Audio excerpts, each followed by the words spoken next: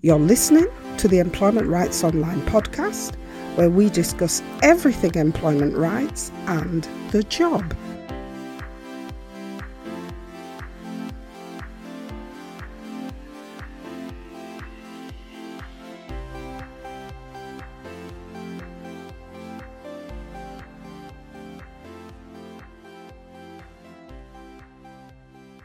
Hi there. We hope your employment rights are getting you enthused to challenge unfair treatment at work. Don't be put off. So as we come to the end of our series on dismissals, we wanted to run through the top 10 things you need to focus on when dealing with dismissals, so you have all the information in one podcast. So let's just get straight into it. At number 1, every employee needs to understand the basics about dismissals and what this means, because depending on your status in your job, meaning whether you are an employee or a worker, then your status matters. Only employees, people with full employment rights contracts, will have access to full unfair dismissal rights, including the right to bring an unfair dismissal case to an employment tribunal. At number 2, remember that some dismissals can be seen as fair, even if you end up losing your job.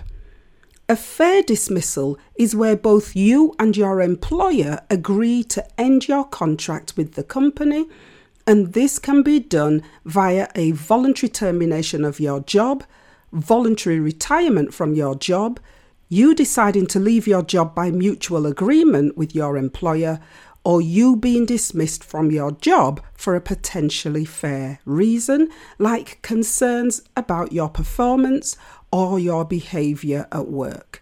And also, you can be dismissed for some other substantial reason, with that reason usually having nothing to do with your employer. Like, for example, an employee going to prison and therefore not being available for work. At number 3, we need to know the 3-step procedure. This procedure is at the heart of all fair and unfair dismissal processes, and it's a procedure all employment tribunals place weight on when deciding the outcome of cases. The procedure goes by the name of the ACAS Code of Practice on Disciplinary and Grievance, more commonly called the 3-step procedure. And this procedure sets out the bare minimum number of steps your employer is expected to take when dismissing employees to be sure that the dismissal is fair. Those steps are: number 1, that your employer must write or tell you about the allegations you are facing. ACAS says this is important if you are facing allegations which could lead to your dismissal, because you need to know about the allegations so you can prepare a defence against those allegations. Step 2 is that your employer must hold a meeting with you at which you are given the opportunity to tell your side of the story, meaning to state your defence against the allegations. ACAS says this is important because if an employer is going to make a decision to dismiss you, that decision should at least be made when the employer has all the facts and information about the complaints made against you, and also the employer has your evidence to put into the mix so that everything possible is known before a decision is made. And the 3rd step is that once your employer has made the decision to dismiss you and you have been dismissed, you should at least be given a right to appeal against that decision to dismiss you. At number 4, remember that even if something has gone wrong for you at work and you are dismissed, your employer still has to show fairness in the way you have been dismissed, or you could claim wrongful dismissal. This is where we get into the area of whether your employer has followed the right procedure in dismissing you. And that procedure is the 3-step procedure we just looked at number 3. In addition to the 3-step procedure, your employer also has to answer the question of whether the company has conducted a reasonable investigation that provides the employer with evidence to mount a reasonable belief that you have committed the misconduct for which you were dismissed.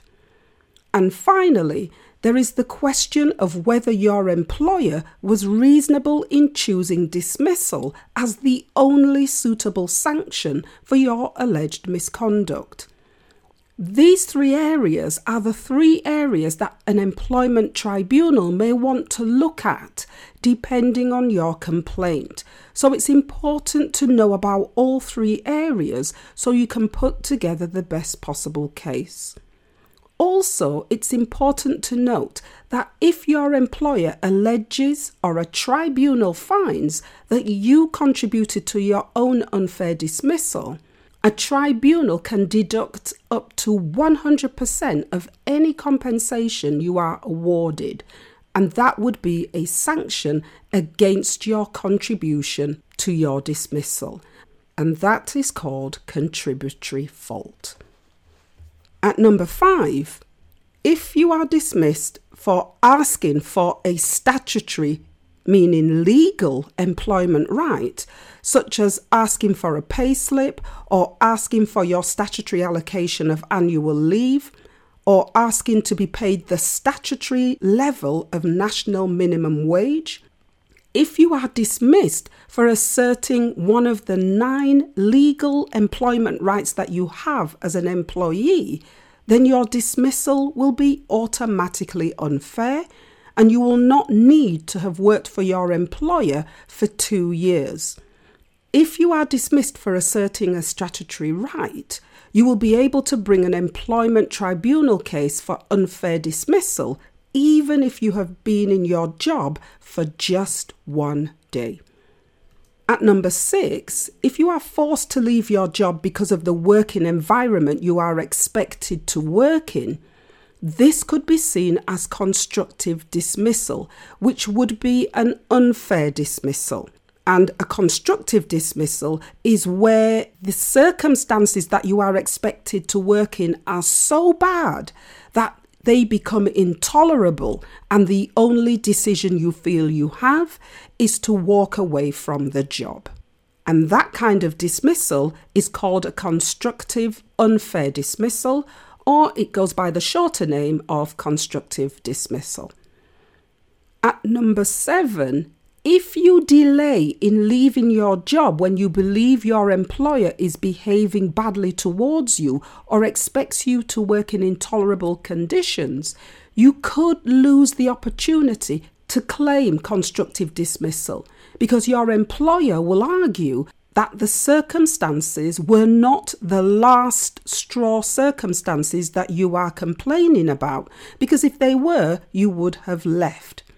And your employer could also state that the circumstances were not as serious as you stated because of the delay in you leaving or resigning. So here, if your working situation is intolerable and you feel that leaving is the only option you have, then don't wait to leave. At number 8, if your employer is making people redundant, there is a redundancy procedure that must be followed to make your redundancy fair. If your employer follows a transparent redundancy process, you may still end up losing your job, but at least you would know why this has happened.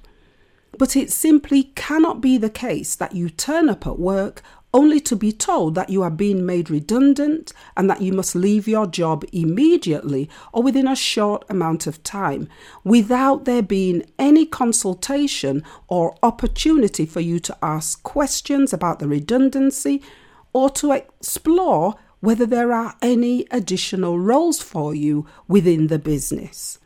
If you don't get the opportunity to engage in a redundancy process, but you are made redundant without the consultation, then your dismissal may be unfair. At number 9, If you've been dismissed from your job, it's important to check all documents and contracts to be sure you have been paid everything you are entitled to. Also, check any deductions from your final salary to be sure your employer has not taken any unlawful deductions from you. Remember, your employer is only authorised to take statutory deductions from your pay, like tax and national insurance contributions, and also deductions you have expressly agreed to. Expressed agreement meaning that you have agreed to the deduction in writing. And those kinds of deductions will be things like trade union payments or attachment of earnings payments, or agreed payments for things like car loans or travel warrants, or any other payments agreed between you and your employer.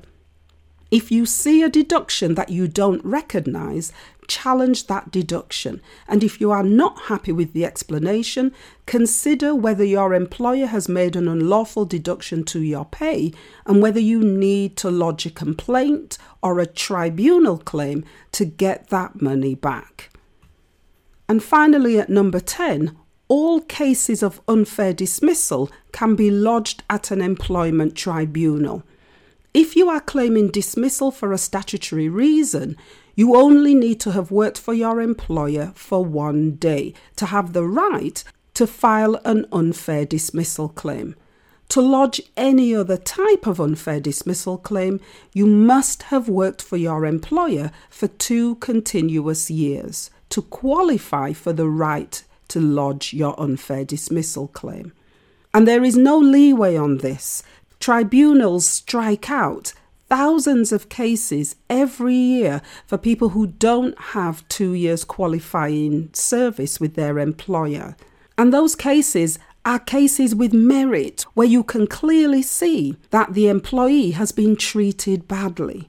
But without that 2 years qualifying service, then a tribunal has no jurisdiction to hear your claim. And you can absolutely guarantee that your ex-employer will come to the tribunal and will make the case to prevent the details of your case from being heard by the tribunal. So once you have the 2 years qualifying service, you must lodge your tribunal claim within 3 months minus 1 day of your dismissal date. Miss the date and both your employer and the tribunal will argue again that the tribunal doesn't have jurisdiction to hear your case, and your case will be struck out, regardless of whether you have a strong case or not. And that brings us to the end of our series on dismissals, and it's been a long one. And if you want to have a visual aid for dismissals, then you can actually get a free ebook that contains all of the information on dismissals that you've heard in the last 10 to 15 podcast episodes. So everything that we have done on dismissals, we've prepared into a handbook for you. And one of the real benefits of having this kind of information in an ebook is that it acts as a quick reference tool for you should you be facing any of these issues that we've been talking about in relation to dismissals. If you have an ebook, you can quickly access the document on your mobile phone or your tablet or your desktop with easy access to the information you need, which then helps you to decide next steps. So if you're interested in that, then all you need to do is to join the private Employment Rights Online Facebook group, and you'll also find a link to the group at the bottom of the show notes where you're listening to this episode. Pretty good, right? The final thing we want to say is by way of a reminder that you can find all our support links at the bottom of the show notes where you're listening to this week's episode. And remember, you can help us by sharing our podcast information with your friends and colleagues. Until next week, have a really safe Employment Rights Week. Bye for now.